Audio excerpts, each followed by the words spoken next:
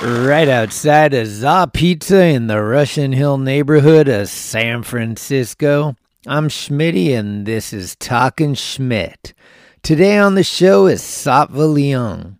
Sattva spent some time in Mendocino County. He spent more time filming and even more time on his board. He was on Toy Machine and had a part in their epic video Welcome to Hell. He kickstarted his filming career with Bryce Kanights at Thrasher and quickly had his stress levels challenged when Bryce left, forcing him to edit raw in the comfort of my attic in Burlingame. With Bryce, we would go into like North Beach, this plush editing suite, like, you know, snacks, you know, like kick back. Bryce is just directing like this other editor on this like super nice machine, and I'm like, yeah, this is nice, and like, you know, it was like sweet. Then Bryce left, and then Schmitty's attic, and I was like, wow, I missed the Bryce days. Also, it's the week before Christmas, kids, so hunker down, be safe, and fuck it, support what I'm doing with a purchase. We got shirts, we got hats, we got stickers, and we are always down to make you smile. It's TalkinSchmidt.com, and we're on the internet. Come see us. And now, without further ado... Check 1 2, check 1 2. This is Sattva Liang, and you're listening to Talking Schmidt. Schmitty! It's cool, like tonight is the night. Here we go again. Just give it the old college try right here. Oh, big dog's in. What do you think, Schmitty? 96 times, Schmitty. Thanks, Schmitty. We on? Schmitty? Talking Schmidt. He's so fucking different. Shit my pants, lad. Your Rolodex is fucking deep. Are you ready? Come on, Schmidt.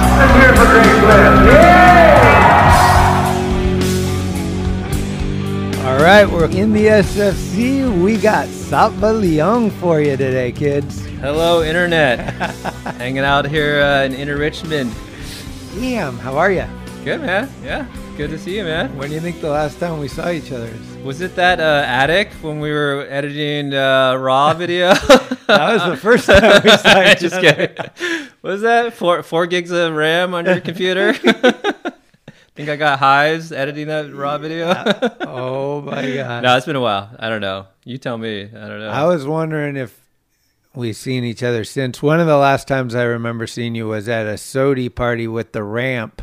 And you were like doing a documentary or something. You were with a film crew, I think. Okay. It was, Chris Cole. Oh, right. At Fort Mason. Fort Mason, yeah. I think I was doing some video content for Vimby, Video in My Backyard. Yeah. Oh, okay. Oh, yeah, and I remember that night because I got to interview Tony Hawk. Like, you just get a couple sound bites under the ramp. Yeah. And actually, that's like kind of the first time I think I actually talked to him. So I was kind of like, you know, starstruck a little. Yeah. Tony Hawk. Birdman. Yeah. Whoa. So, yeah, it's been a while, man. I'm still skating. Yeah. Front nose. I skate Waller 3-4 days a week. Yeah, still got nollie back tails. Yeah. They got a good double-sided curve there now. Sick. I think thanks. Is it Jack that's been putting all that stuff down there? I think so. Jack Given. Yeah. Thanks, Jack. Keep it up, man. Yeah. I slathered that double-sided curve up with wax the other day. Getting my feeble rock feebles on. You sneak into Amoeba for a little bit and then head out over there. No. Amoeba's taken too much of my money. Now I'm trying to get money back from them, like sell some you records. Been selling shit? Yeah. Gotta downsize. I gotta do that too. I probably have 5,000 records. I'm trying to get it down to 2,000. Oh my god. Yeah. I probably have 500. I'm trying to get down to 200. Hey, you want to buy some records? No. Were you born up in Humboldt? So I was actually, we moved up to Mendocino when I was like, I want to say like 1 or 2, like I was a baby, but I was actually born in Riverside, East LA, Holmes. Oh. Yeah, Riverside. My Chinese grandma lived in Riverside, California, so I was actually born there, but then soon after, parents were hippies, had the VW bus, moved up to Mendo, and I was up in Mendocino until about 5th grade, and then moved further up to Arcata, Trinidad area. Yeah. How many reggae on the rivers did you do? I only did one, but I think I was like I don't know, 15 maybe, or 16. And, you know, even back then, the tickets, like, it's not a cheap ticket, you know, to get into that thing.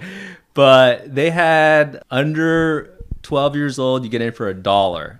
And I looked kind of young still, so I managed to still like pull off the under 12 for $1. So yeah, that was fun. That's rad. When did you discover skateboarding? So I think I didn't really start skating until I was about 8, which was like, I guess 84. I want to say a couple years before that. I think my mom bought me or bought a banana board, the plastic kind of banana board, like a blue one at a garage sale in Mendocino. So I was, you know, I'd roll around our little deck on that. But then like come like 8 years old, I, you know, got a Tommy Guerrero with the flames. And, you know, at the time, actually, my dad had this computer store in Fort Bragg, and we called the software store. And me and my stepbrother convinced him to sell skateboards also in the store. So he like opened up, it was like computer / skate shop, you know, in the 80s computer nerds with 80s punk rock skateboarders. It was pretty classic. So, but it was cool because I get some, you know, I'd get some boards from him. So it was great. But I remember that Tommy Guerrero, and I remember, you know, cutting the grip tape out to match the flaming dagger, and it took like hours, and I just like, yeah, but yeah, Damn. old man. Yeah. I wish I still had that board, man. I got that one on my wall. Do you? Yeah. All right, I'll buy it for you. Trade it for 20 records. Tommy, give me a board. They're like reissuing all those boards now, aren't they? Yeah. You probably just buy one. Yeah, I think you can get them from PAL. It's like records, right? Do you want the original or do you want the reissue? Yeah.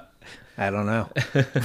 I just want a new one on my wall. Yeah. I don't think anyone's going to come in and go, nah, that's weak. That's a reissue.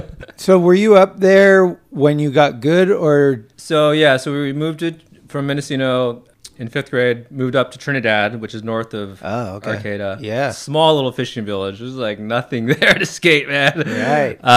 And I actually surfed more at that point from like kind of 6th or 8th grade because we lived right by the water, and, you know, and then like high school, I kind of started skating more again. What mill wetsuit were you wearing up there? Yeah, booties, gloves, 5 mil, man. It's like Alaska up there. Woo. But I remember a funny story on the surfboard. I had like, you know, one of my mom's friends, I was doing like gardening work for her, and you know, she like didn't pay me in cash, and it was like I'm humble, like she's like, here, I'll give you this surfboard, and she like gave me this like twin fin board, and I remember I was so stoked, and I just like paddled out, no wetsuit. I almost got hypothermia. Wow. I was like, okay, I guess I need to get a wetsuit. But yeah, so come high school, definitely started skating more. It's like launch ramp days, and like, I remember just skating launch ramps with like Josh B and Mitch and all these guys up in Arcata. And they were kind of the older, like high school kids. And so I was kind of the freshman. They took me under their wing. And so that was cool. You know, I could skate with older kids. Junior, senior year, we had a multimedia class. And that's actually how I kind of learned about editing and filming. Oh. Yeah, it was Mr. Renwick. Thank you. It was funny because it was like kind of after lunch, total like the stoner class. People go in there just like, do claymation videos, just all the heshers Stop in there. motion. Yeah, just hang out. Like you could do anything, but somehow this guy had decent gear. Like, I guess high 8 to high 8 editing, or maybe it was like the mini VHS, you know, that expanded into the VHS. Oh yeah. Remember those? That's what we did Damage with. Yeah, he had a deck-to-deck editing system, so I learned how to do some editing, and we could actually even skate in the parking lot at Arcata High. Kind of film some tricks and like go back and make little edits. And you know, the teacher was really cool. He wasn't just about, okay, I learned how to use some of this gear, but he's like,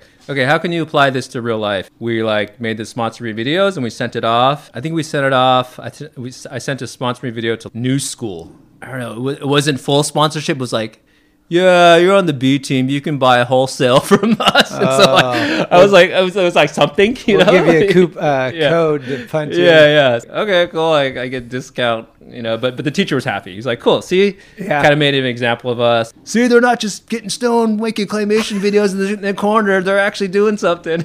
So yeah, and then come 18, you know, I was like, okay, I gotta get out of Arcata.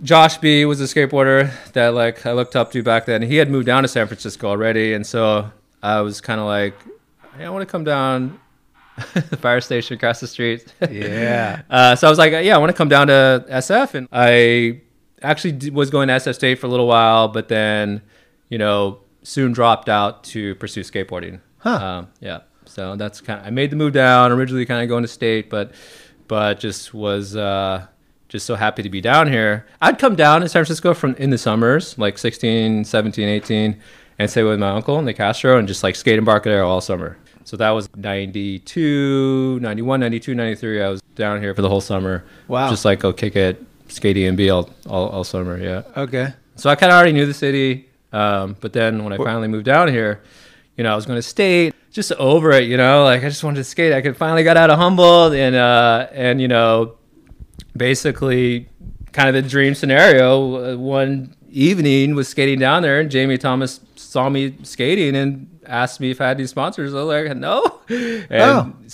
it was like, hey, I want to give you some boards. And so that kind of led to being sponsored. It was, the dream scenario, When Jamie was living down there or later?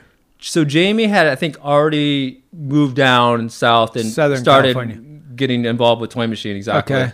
But I had seen him before when I was coming down in the summers, before he had gotten involved with Toy Machine, yeah. So at that stage, were you still continuing the filming and editing thing as like a hobby type thing from your school, or did you get back into it once you kind of got in, like, sponsored and stuff? Yeah, so 18 when I moved down, I think I still had a VX 1000, and then I'd always skate with the Russian twins. And the Russian twins, Alex and George Tarakov, present. Shout out. And then Serge Chakleef.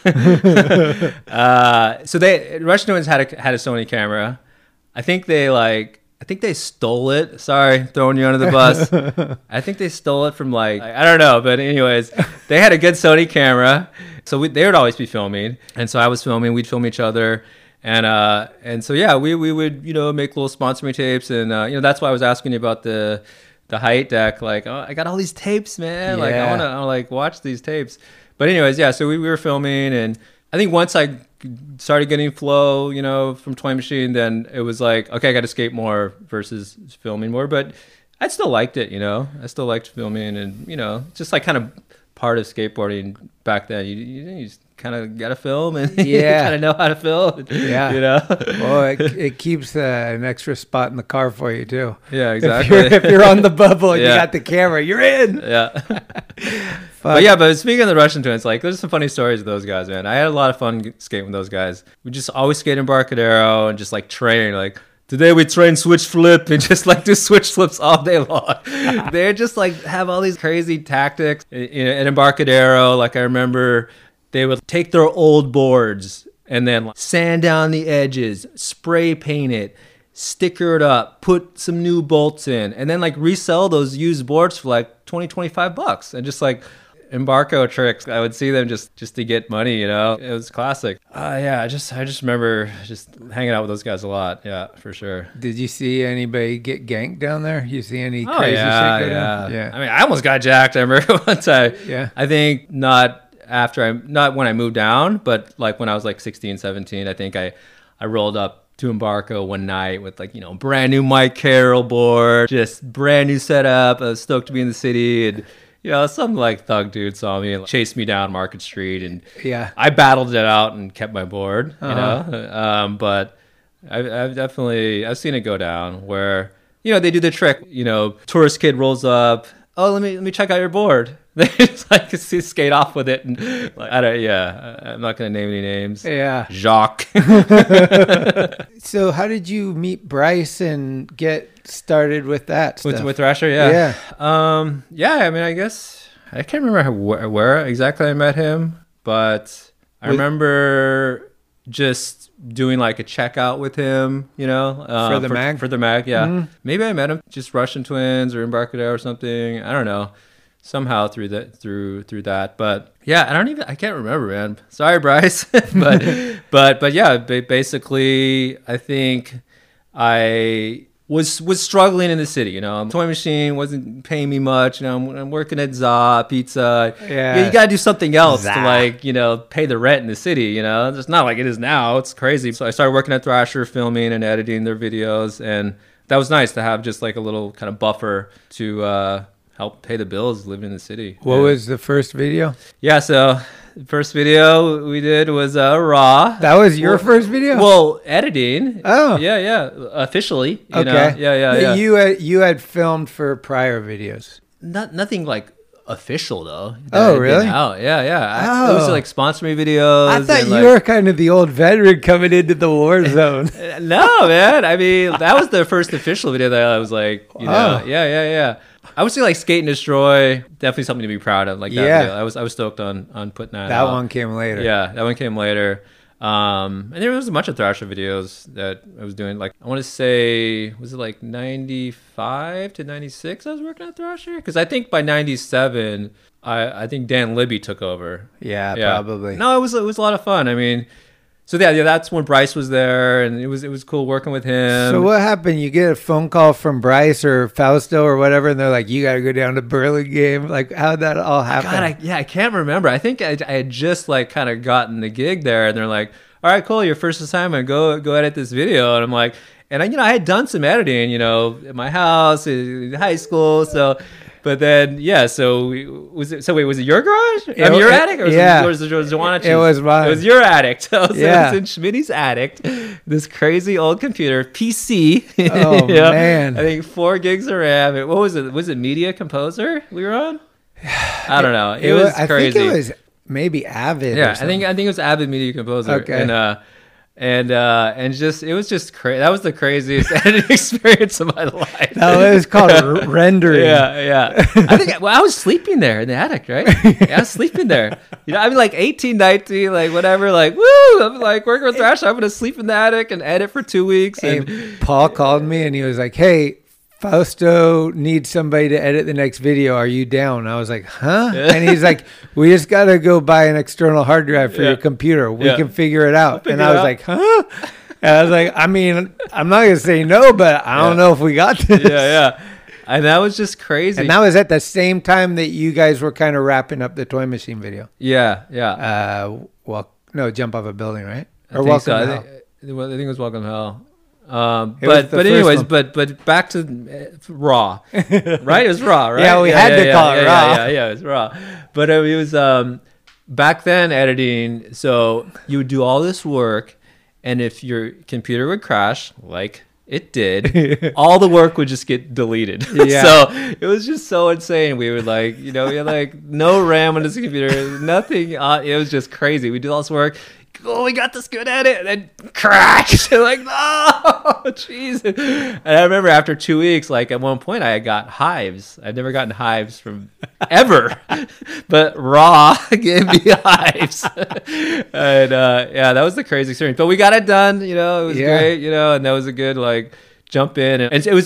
So this was actually kind of funny because this was prior. Bryce, I think, had already left. Yeah, actually, you're right. He And did. so when I first started with Bryce, we would go into like North Beach, this plush editing suite, snacks, like kick back. Bryce is just directing like this other editor on this like super nice machine. And I'm like, yeah, this is nice. And like, it was like sweet. Then Bryce left and I guess Luke took over. Right. Ogden. And then Schmitty's attic, and I was like, wow, I missed the Bryce days. but it was cool. It was a good experience, and just like it was a good like just crunch time and just get it done, man. Yeah. And that was that might have been the world's introduction to Roger Foster. Yep, Cairo. Yeah, Roger. Yeah, for sure. Yeah, Cairo. I met him, I guess through Dan Libby, I think. And yeah, we used to skate together a lot. We'd all just posse up and yeah, when I was filming for Thrasher, it was just like so good to like I get so much footage with him. Like you just go out for a day and you just kill it. I think he had like Cairo. almost a full part in that video. Yeah. Like there weren't really parts, it was mostly montages, but Cairo's was very substantial. Yeah.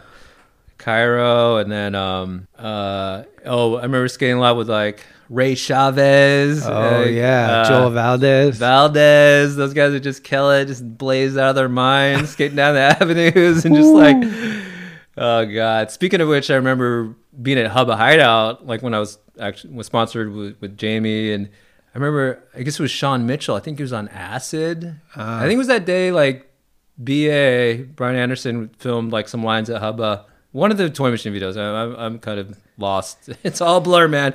But anyways, Sean Mitchell was there on acid. And, you know, he was like doing some weird manual on, like, you know how the hideout goes up the stairs and it's flat and then it goes up again. Somehow like manualing the whole edge of the bridge, like on acid. Oh, like, damn. What are you doing, man?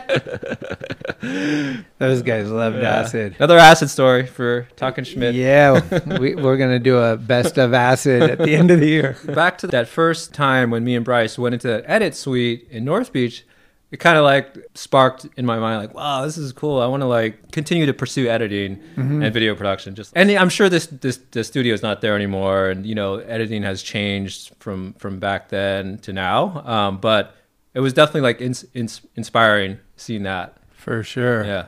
Thanks, BK. Shout out. Damn. Yeah, Bryce definitely opened a lot of doors for a lot of people. Do you remember the process of that Toy Machine video in contrast to like... Which video? It's the one where Muska was going to have a part. Yeah, Welcome to Hell. Welcome to Hell. It was the first... It was basically... I'm pretty sure it's your first part in a non-Thrasher video. Yeah. Well, Heavy Metal was like a mini part. Okay. And but this was a very highly anticipated video. Yeah. Everyone knew like Jamie's gonna have an epic part. Muska was supposed to, and so there's this. I always thought like there's this huge like this like the cream of the crop video, and then on the other hand we got Raw. Right. So, and you were dealing with both those at the same time, and I thought like, man, this guy's probably going back to Jamie and going, dude, you could not believe what is going on this other thing. Well, Jamie could believe because he lived in the city. He knew, you know, what was going on over there. But so Welcome to Hell. So like a bunch of stuff going on. I mean, so first off, just to kind of throw it out there, Jamie had always told me, hey, you know, I'm going to come up to the city. I'm going to stay for a few months. We're going to film a proper part. So that's kind of always in the back of my head. I get the phone call. He's like, hey, I'm flying down to San Diego. You got 2 weeks to film your part. I'm like, what? I thought you were going to like come up here. Like, that's why a lot of my footage in Welcome to Hell is in San Diego. Because I filmed like the majority of it in like 2 weeks. Yeah. So, I mean, I wasn't fully involved with the full production of Welcome to Hell. Okay. So anyways, I had some footage up here, like probably filmed with like Russian Twins or other filmers. Went down San Diego, cranked out that part. But yeah, I remember the day of the premiere. There was all this drama with, once again, the freaking computer crashing. And Jamie, like, we couldn't export it. It kept crashing. So like, you know, we were doing everything we could and it just wasn't happening, you know, like, and so we're watching the clock as it goes down, you know, the premiere's, I don't know, I'm guessing at 6 o'clock at night and it's like, you know, 4:30 or 5 or something. And like, okay, it's just not going to happen. And so, you know, we're up maybe 30, 40 minutes from was it La Paloma? It was the big San Diego theater. Yeah. Was it La Paloma? I think so, yeah. I can't remember the name. And so we got to go. And this is around like kind of 5 o'clock traffic. And so it's like bumper to bumper. We're like, okay, great. We're gonna be late to the premiere.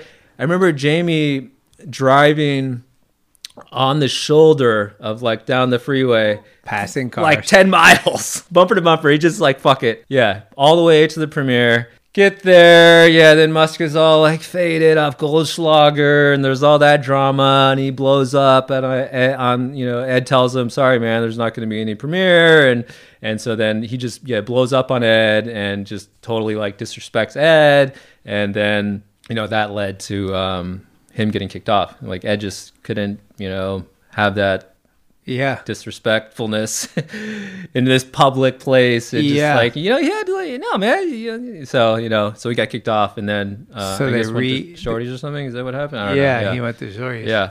But then they re-edited the video without his part. Exactly. Yeah. Just crazy times filming with Jamie because, you know, I would go down there. I was trying to film my part, but then Jamie like had all these tricks. And so like a lot of times I'd be like, he'd be like, okay, we're gonna go, you gotta film me, and I'll go to some crazy handrails, and like that was just insane because he'd do shit first try, and I'm like, I hope I got it, man. Yeah. Like filming, you're like, you like it when Yeah. they kind of like take a little longer, like Right. so you can, like figure out your angle and whatnot. And so that was pretty intense filming him. But also like, super inspirational. Like definitely want to thank Jamie Thomas for everything. Like the guy's super inspiring, totally hooked me up. I got a couple clips I want to remind you of. Yeah. There's this one, I'm pretty sure you filmed it. You're at Fort Miley, and Phil Shao grinds the top bar. Yep. Jesus, man. I mean, that was just probably one of the gnarliest things I've seen. I remember you on the Strubing's podcast, you asked him what was the gnarliest thing he's seen, and he mentioned the loop at Tampa. Yeah. And so that was definitely on par for sure. Yeah. Like a different scenario. Like the loop was like probably definitely some of the gnarliest things I've ever seen because you're just like, is someone going to die today? Right. But anyways, back to Phil Shao. So I was with Luke, and it was just like very casual. Like Luke's like, Luke, he's like mellow. I'm going to go take some photos of Phil Shao, Fort Marley. Oh, okay, cool. I think the gnarliest thing, like the grind was gnarly. Like that was definitely insane. But I think the gnarliest thing for me that day was watching Phil warm up at Fort Miley. Like just like huge ollies over the hip, just getting kind of warmed up. Just watching him warm up was so magical that day. And then yeah, when he grinded, he did it like pretty easy because I remember it was kind of like at dusk and the light was going down. Yeah. And he just like, he just grinded it. I just remember like being under there and getting it, and it was like fairly mellow, even though it was so gnarly at the time. But I remember him like watching him warm up, and it was just like, that was just awesome. So I was alluding to something else, but maybe you didn't film because Phil had to do it twice. Right. Because the first time Drehobel got in front of the camera, I thought maybe Whiteley filmed that one, and then he went back and you filmed it. Yeah, because I think it was just me, Luke, and Phil that day. Okay. Yeah. Huh. Oh, okay. Yeah, because there's a video and Drehobel comes right across as he's grinding, and Drehobel's looking at the camera like, yeah. Oh, fuck. I mean, I loved filming Drehobel too, like in the Thrasher videos. That was so fun, man. Welfare Banks. Yeah, Welfare, China Banks. Like I remember, like right when I moved down to the city, kind of 94. And I knew Joel Price from Santa Rosa, right? And Joel knew like Matt and Dan because like I guess he was on Think. And I remember going over Matt Pales, like big weed smoker. I'm coming from Humboldt. What was it? Oh yeah, so I think I would do trades with Pales. Like he traded me his canoe board, for some dank. No way. Yeah, and so that was cool. Did he give me complete? I think he skated it for the day, so I was like even like kind of stoked too, because like, I got Pales' board. Right. But I remember it was like pretty like big and like super concave. And I like smaller boards, but it was cool. Like I was stoked. I also remember. So I'm just kind of like thinking about all like the hand-me-downs I would get. I remember the McGrath house. Dennis McGrath, Drake Jones. Yeah. God, who else was it? Marcus McBride. Jesse McMillan. Oh yeah. Who I worked with at Lyft HQ. Jesse McMillan, creative director at Lyft. Wow. He was my boss at one point. But anyways, we would go over there. I think this is like, I want to say like 95-ish. And so I didn't have a shoe sponsor at the time. And I think like Drake Jones would he'd probably sell them to me, but maybe he gave me some shoes. But I'm a 9.5, and Drake Jones is like 11.5. And Drake at the time was like sponsored, like getting shoes from every shoe company. He had like, the ES, like Sal Barbier's, and I'd always get those off him because I love those Sal Barbier shoes. But I think he had like DC's and like, I don't know, he was like milking it. Yeah. Freaking Drake, milking it, man. But I was like so stoked. And like, that was like the tongue type days where you'd like stuff your shoe with tongues, extra tongues, So I would like get his size 11.5 or like stuff him with tongues, maybe put another insole in there. And I was like, hyped, I got Drake Jones's shoes. And like, it was like classic, man. Rad. Yeah, the hand-me-downs. Do you remember how you and Strubing met? Dude, I don't remember, man. Yeah, Probably just skating. Yeah, I can't remember. Yeah. But just in the city, just being in the city. You know, Jaya and Kit and all them. Yep. On Guerrero, rest in peace too. Yeah, it was through those guys.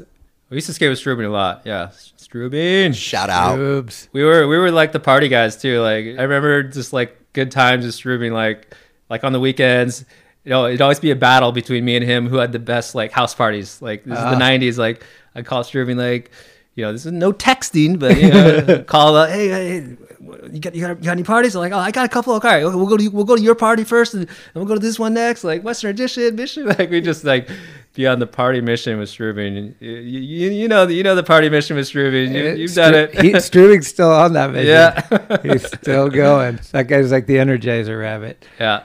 And I've been trying to learn butter knives on the double-sided curb at Waller, Ooh. but it's hard. So Strubing, come show God, me how to do it. The butter knife is insane. I filmed him doing one in L.A. like a year or two ago, and I was like, Nice. yeah, that's good. From the old days when you first came till now, what's one spot or two spots you wish was still around in the city? Brown Marble. Definitely love that place. And then, I mean, let's see. Yeah, the old Union Square was good. Brown Marble. I would say those two places, yeah. Did you clock a lot of time at Pier 7? I mean, I definitely did. I would say I would go to other places more than maybe others. I wouldn't just go there all day long every weekend. Would you say you skated there more or filmed there more? I don't know, man. I would say it would be like more of like a meetup spot. Like Right. let's meet up there. Maybe film someone and then go somewhere else. Yeah, I spent a lot of time yeah, there. yeah. Rob Welsh had me down there a lot. Yeah. Then Henry, and then, Yeah, man. yeah. So when did you kind of start getting more serious about the DJ stuff?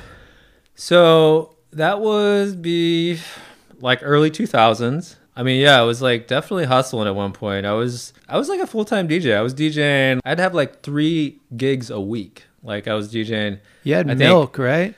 So yeah, I DJ Milk. I remember the Hush Hush, like in the Mission. Yeah. And was it DeBose? It was right there. I don't know what it is now. Yeah, I think it's actually 14th maybe. Or it was 14th. Yeah, yeah. Yeah. But It's actually right by where Strubing lived. yeah, exactly. But I think I had I had Wednesday night at the Beauty Bar in the Mission. And then I think I had Thursday night at Hush Hush. And then Friday I was DJing up at Rosewood in North Beach. Oh, damn. And then like Saturday, maybe like once or twice a month at Milk. It was just like, yeah, man, DJ was great. Come on with all this cash. Like, it's like stripper money. You just have this like pile of cash. Like, How does it work? Do they pay you like a set fee and then you get tips? Or? So it varies. Some places they give you bar percentage. So a lot of people drink, you make more money. Uh-huh. And so that would be the places that wouldn't have a cover charge. Other places you get a set fee, a few $100. But then I started actually throwing my own parties at clubs, like 111 Minna, Club 6. We would do like MC battles, freestyle Olympics, just all kinds of club events, kind of do some video premieres, Sure. maybe do some art openings, and in that scenario, you'd have a cover charge. You could charge $10 at the door, and you can make like a G a night. That's when it gets into real stripper money. Wow. You just come home have this pile of cash. But yeah, so at one point, I was like DJing, running Judas skateboards, or was pro at the time. Filming, DJing, skateboarding. It was just going crazy. But Damn. Yeah. Did you ever valet park? never valeted. No. No. You did you? No, I you didn't. did? Okay. But That was like I know a lot of people yeah. did. Who is it? Elias. Elias, and Yeah. then Roughneck, Johnny Roughneck. Yeah, exactly. Roughneck. So what was up with Judah? Yeah, so Judah, kind of moving back to kind of Toy Machine, as Am, wanted to turn pro, living in the city, working at ZA, come on, Ed, can I go pro anytime, man? What's up, man? Struggling, and, Maple, Steve Benson calls me up like, you know, hey man, want to like maybe see if you want to ride for Maple Man, turn you pro. I'm like, all right, yeah, how much you gonna pay me? They throw out some money towards me. I'm like, you know, I gotta survive. So like, I made the switch, got on Maple, eventually then got on Dynasty, and then eventually Watson Wood just like shut down. Prior to them shutting down, I was on Dynasty for a while, and they're like, hey, do you want to do your own company? You know, and I was like, yeah, sure. Like, why not? You know, like, you know, me being the entrepreneur. Yeah. Like, let's do it. So, yeah, I started Judah. But then eventually, yeah, Watson just shut down, and they're like, all right, we're going to shut it down. Actually, Brad Dorfman from, you know, Vision, was it Select Distribution? Yeah. He's like, oh, he's interested in Judah.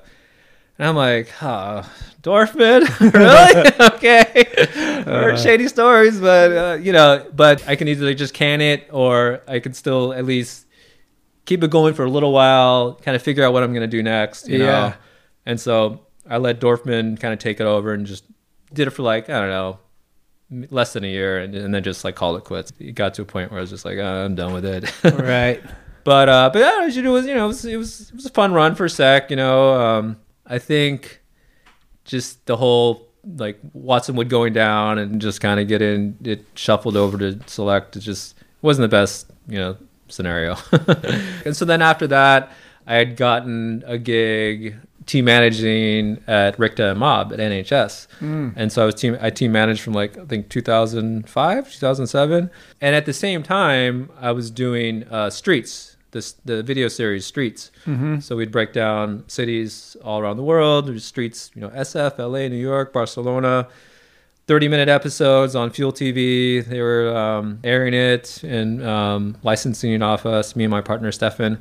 And that was great. That was like being a professional skateboarder, you know, not making a lot of money, but getting to travel the world, skate, film. And so, yeah, I was doing Streets, DJing, running a skateboard company. Yeah. It's just like crazy at one point. When I started team managing for Richta Mob, I remember doing Streets New York. And so that was kind of cool because I comboed it up to where I took the first grip tape tour, Mob grip tour to New York. Oh. That was a crazy tour. Jack Curtin, Kareem Campbell, Antoine Dixon, I think Enrique Lorenzo. Damn. Who else was there? I don't know. It's probably someone else I'm forgetting. Sorry. Yeah, I took them all to New York, kind of on NHS's dime, but also was filming Streets New York. Kind of featured those guys in Streets, you know, hey, it's Fuel TV coverage, you know? Yeah. It was definitely a hustle. But, you know, I found a way to kind of mix it all together, you know? And then like the other Streets, that was a lot of fun, was Streets Barcelona. Oh, you know, good times out there with Gerard. Yeah. And, you know, we had an apartment down by the beach, just stayed a couple summers. And sick. and this is a time when like Strubing was out there too. He was with Ingrid at the time. They had that house, and that was a lot of fun. Good times in Barcelona. This is like 2003, 2004. Yeah, it was just so fun. It's kind of before Barcelona got fully blown out. Yeah. I mean, it's still, I'm sure, good. I haven't been there really since then, but yeah, just so many good memories doing Streets and being out in Barcelona. And yeah, so come 2008, I want to say I was done with Richta Mob and kind of just like called it quits with the pro career and just started like working full time in video production. And that's what I do now. I mean, video producer, shooter, editor, just working in the city, a lot of freelance clients, and yeah, a lot of stuff for like tech companies and whatnot, you know. So it pays the bills. Yeah, is that stressful? Like, do you have any constants, or is it a hustle? I mean, it's a hustle still, but I'm at a really good point right now. I'm with a few different production companies that just give me steady work and just have a couple steady clients, and it's great. You know, I got 2 kids, Mila and Maceo. Shout out. Who's 6 and 8, and so it's like freelance is great when it's steady. There's ups and downs for sure, but I'm definitely at a point where I've been doing it for a while and I have steady clients and I'm in a good place. You know, okay. But it's great when freelance is good and you're raising a family. You know, I can go pick up the kids early. You know, go out, run around with them, and just be there for them versus working at a 9 to 5 and like never see your family. So yeah. Are you doing any editing or mostly filming or Both shooting, editing, producing. Oh. Yeah. So doing it kind of all, which is nice. I like that. It's you can be editing for one project, then you're just like stuck in that dungeon, don't see the light of day, and then it's nice to get out, go film, be out. So it's nice to kind of and as a freelancer, you kind of got to wear multiple hats to get the work. If you're just an editor, then it can be tough. If I was just an editor, I'd probably go work full time somewhere. Yeah. Do you usually work solo or do you have teams mostly? Both. Oh, yeah. depending. Some like shoots. Yeah, it'll be like 5 to 10 people. Other shoots could just be me, like maybe a sound guy. So it depends. Just depends on the job. Yeah. Right. Yeah. Well, I'm trying to get a documentary going with Arco on China Banks. Cool. I know you had a pretty memorable moment there. When I got tackled. Yeah. Yeah. What exactly happened? Yeah. So I guess we were filming for Welcome to Hell with Jamie. Was Jamie filming? Jamie was filming. Yeah. Uh-huh. That day was crazy. That was the same day like we were at like California Street. I think Maldonado, like the backside 180 California Street, I think. Oh. It was just crazy. That was psycho. I remember that. Yeah. That street cab that's that not street there cat. anymore. Yeah. That was I think that was the same day that like Muska tried to tail slide Cardiel no slide and jacked his ankle. Oh. And then we ended up at China Banks.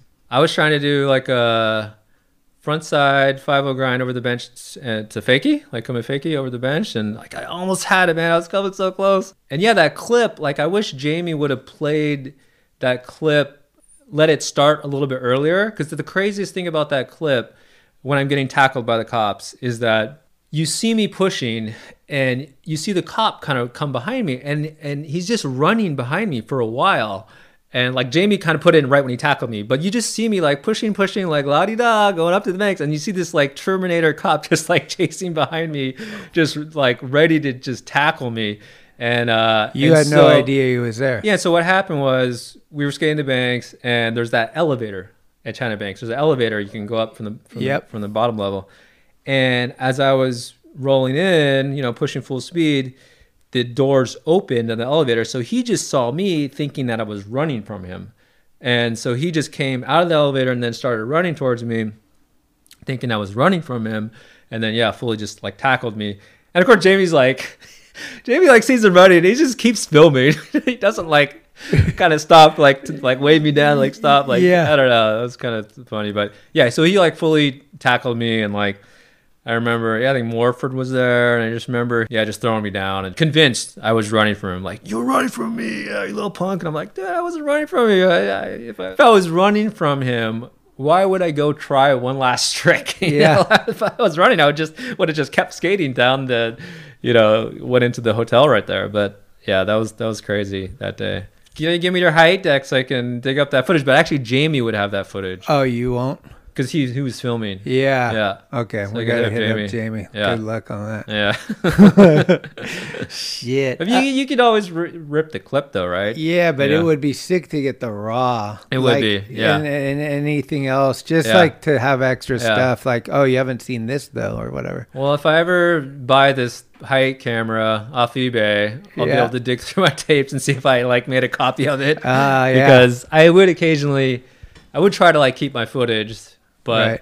if he made I'll hit up Jamie. I Yeah. know I talked to him a while back and he was like, Yeah. those tapes are I know. like, it's going to take me forever. And I was like, okay, but I'll- I'll go down there. Yeah. So when are they set to demolish it? Do you I know? don't know. Okay. I've seen some sketches that show they're not going to demolish it, Okay. but they're just going to add a bunch of planter boxes Okay. to make it not skatable. Right. But it still probably could be skatable, just in a different way. I don't know. Okay. We'll see.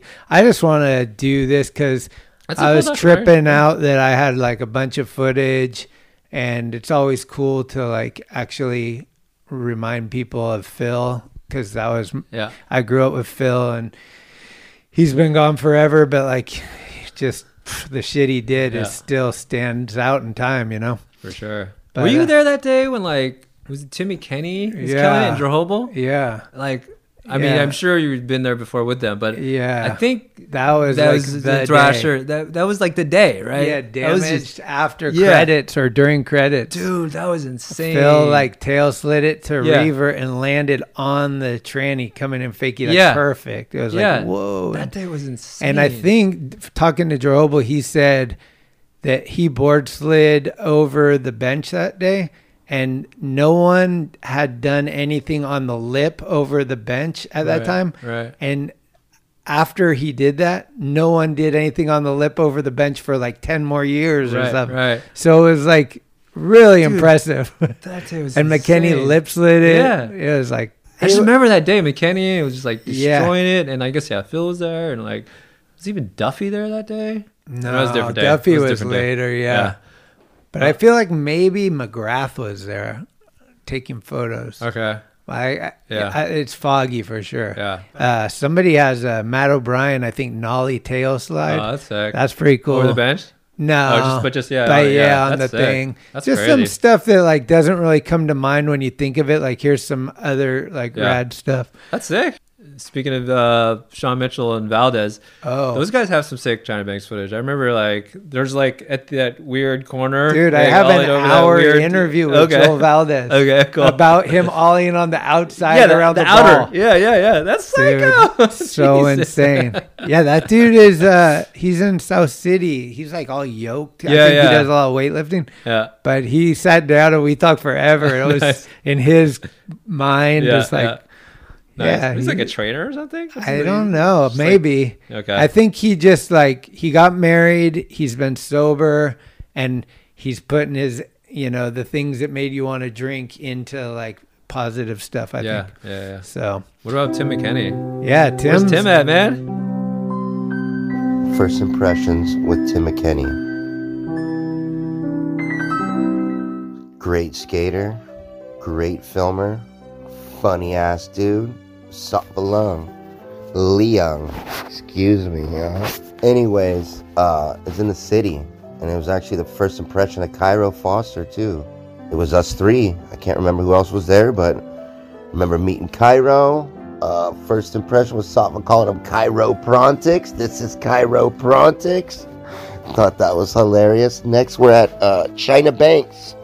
And Safa, I wish you could find the footy, dude. That was my first ever footy at China. Was you filming me grinding the top of it.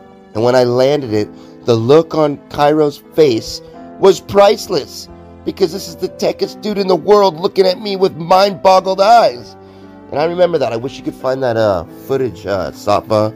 My first 50-50 grind on the top of China with you and Cairo. I love you guys. Tim's in Pacifica. What up, Tim? Tim texts me every morning. Oh, sick. It's so sick. He starts skating again. He's like skating every day.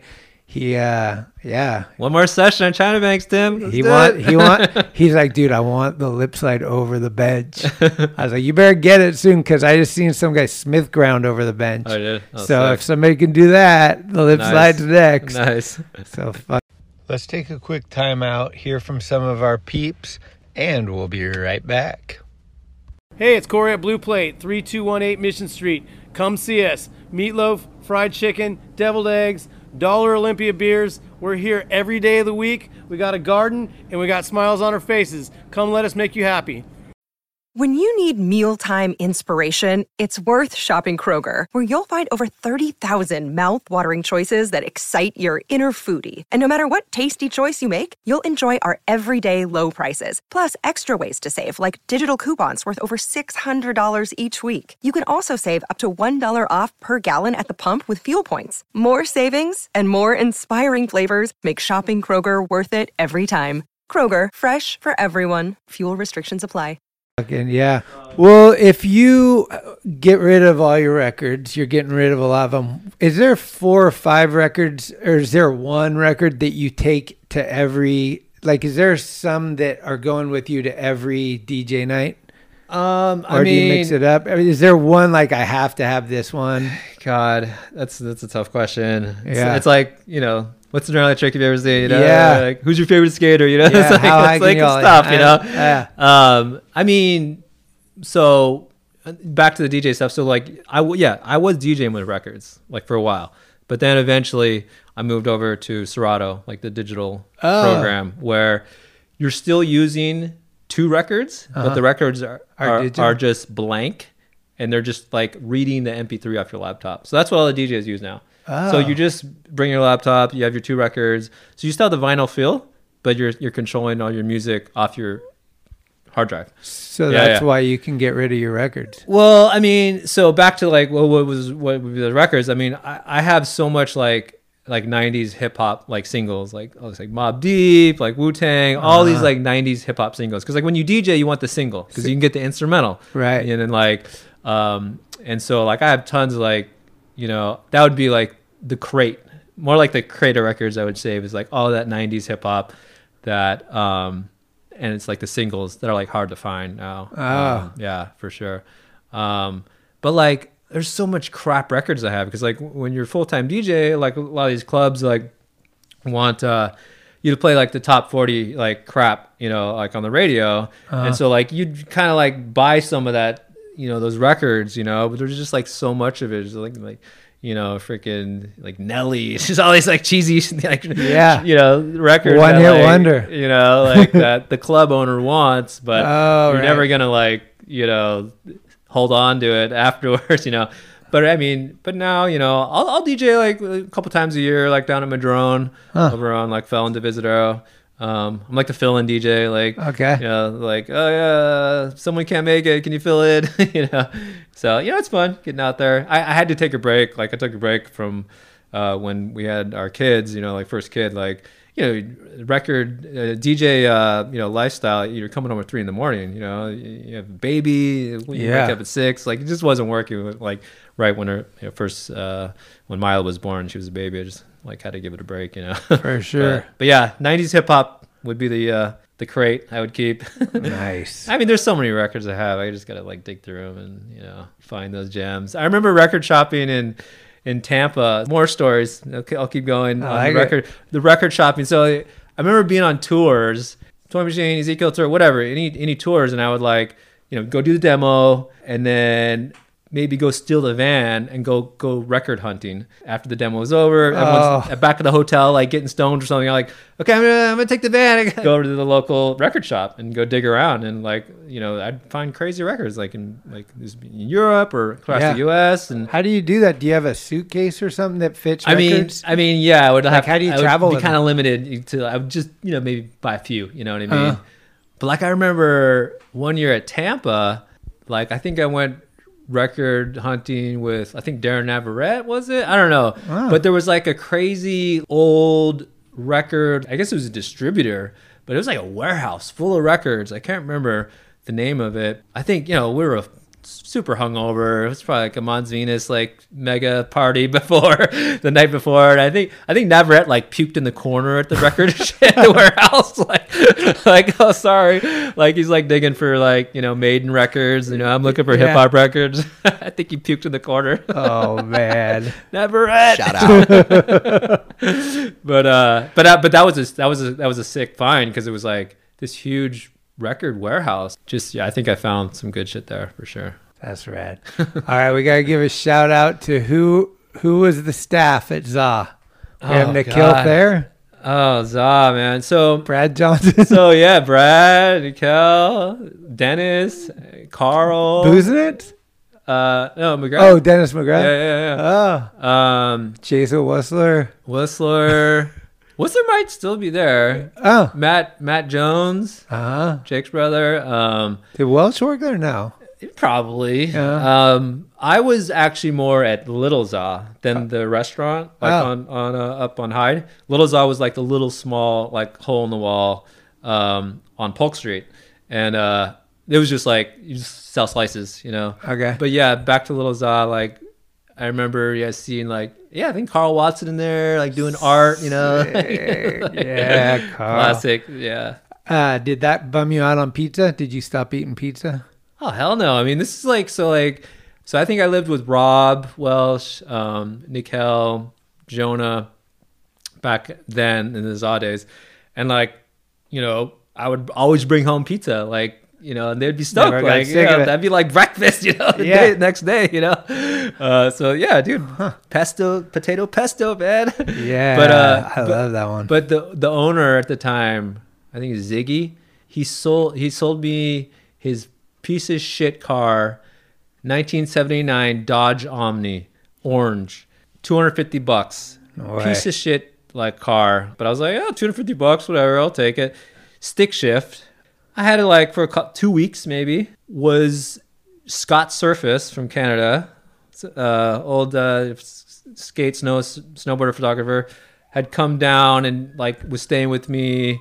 And so he was like staying with me, and we like drove it around a little bit. He shot some photos for Thrasher. Oh yeah. And we went out one day with Ron Whaley, and Ron Whaley we set like a little launch ramp, and he like ollied kind of over the hood of the car, and it was the cover of Thrasher. That was my Dodge Omni from ZA.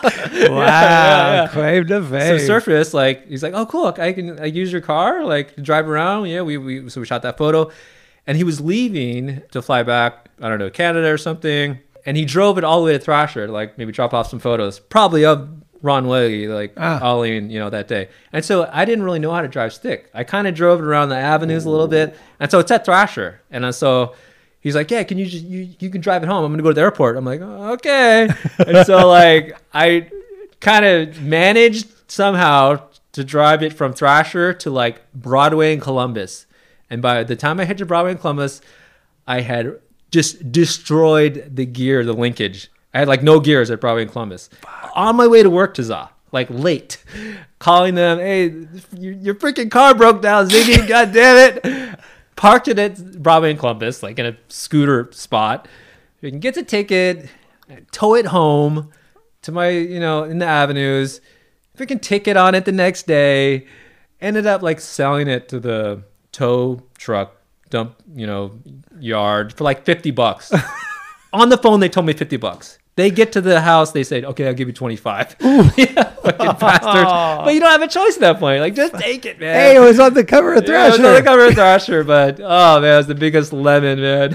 God damn it. What's your go-to for a burrito in the city? Dude, they're too expensive now, man. Jesus, man. It's like $12 for a burrito now. It's like insane, man. But like Strubing, I like Pancho Villa.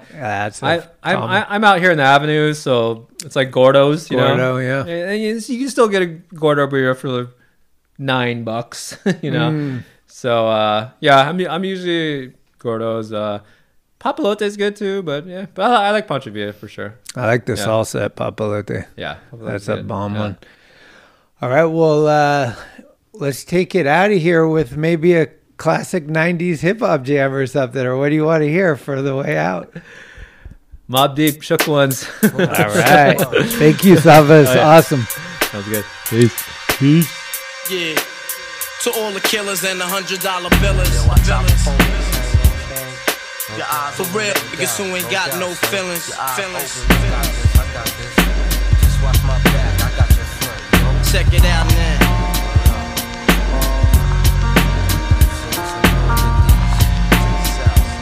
I got you stuck off the realness. We be the infamous, you heard of us. Official Queensbridge murderers. The mob comes equipped for warfare. Beware of my crime family who got enough shots to share for all those who wanna profile and pose. Rock you in your face, stab your brain with your nose bone. You all alone in these streets, cousin. Every man for theyself in his land, we be gunning. And keep them shook crews running like they supposed to. They come around, but they never come close to.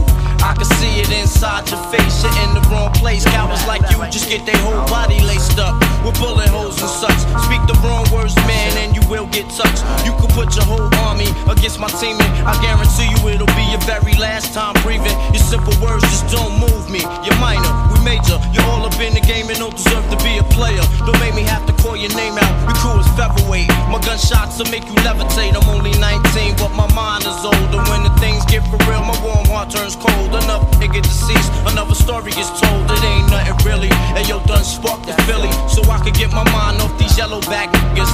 While they still alive, I don't know. Go figure. Meanwhile, back in Queens, the realness it's the foundation. If I die, I couldn't choose a better location. When the slugs penetrate, you feel a burning sensation, getting closer to God in a tight situation now.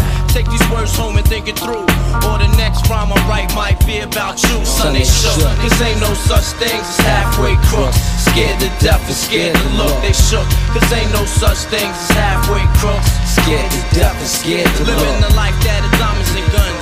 There's numerous ways you could choose to earn funds. Some get shot, locked down, and turn nuns. Cowardly hearts and straight up shook ones. He ain't a crook, son. He just a shook one. For every rhyme I write, it's 25 to life. There was so much to got you trust, safeguard of my life. Ain't no time for hesitation, that only leads to incarceration. You don't know me, there's no relation. Queensbridge MC don't play. I don't got time for your petty thinking, mine, son, I'm bigger than those. Claiming that you pack heat, but you're scared to hold. And once the smoke clears, you be left with one and you don't. 13 years in the projects, my mentality is what, kid? You talk a good one, but you don't want it. Sometimes I wonder, do I deserve to live? Or am I gonna burn to hell for all the things I did? No time to dwell on that, cause my brain reacts. Front if you want, kid, lay on your back.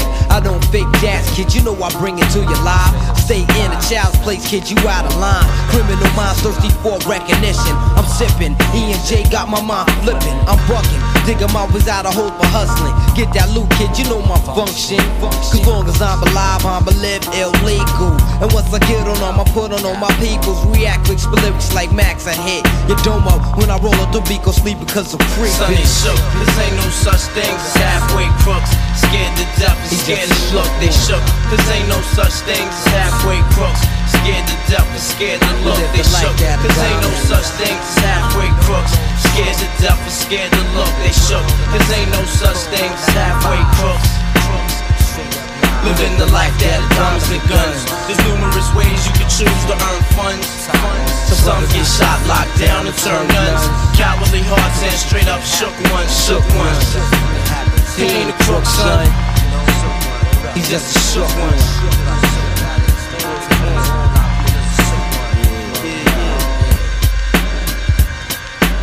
To all the villains and the $100 billings.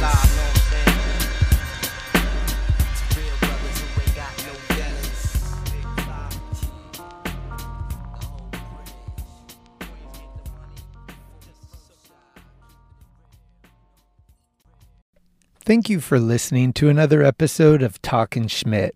You can subscribe to the show on iTunes, Anchor, Spotify, or anywhere you get your podcasts. When you subscribe, you'll get notifications every Tuesday of new episodes the minute they become available. Also, please leave reviews and a 5-star rating. It's the best way to help the show grow up them charts. All the episodes will always remain free to my listeners, but if you'd like to help support the show, you can do so at our website, talkinschmidt.com, where you can pick up some merchandise like stickers, beanies, t-shirts, or hats. The website has an entire archive of all the episodes with extra photos and video. You can also email me with any concerns, questions, suggestions, comments, etc. at talkinschmidt@gmail.com. That's talkinschmidt, TALKINSCHMIT @gmail.com. All interviews are conducted, edited, and produced by me, Schmitty. The intro music is Mary's Cross by the band Nature, and a special shout out goes to my executive director, Cheryl Camisa. Shout out. Love it! Until next week, this is Talkin' Schmidt, where the Rolodex is deep, but the conversation is deeper.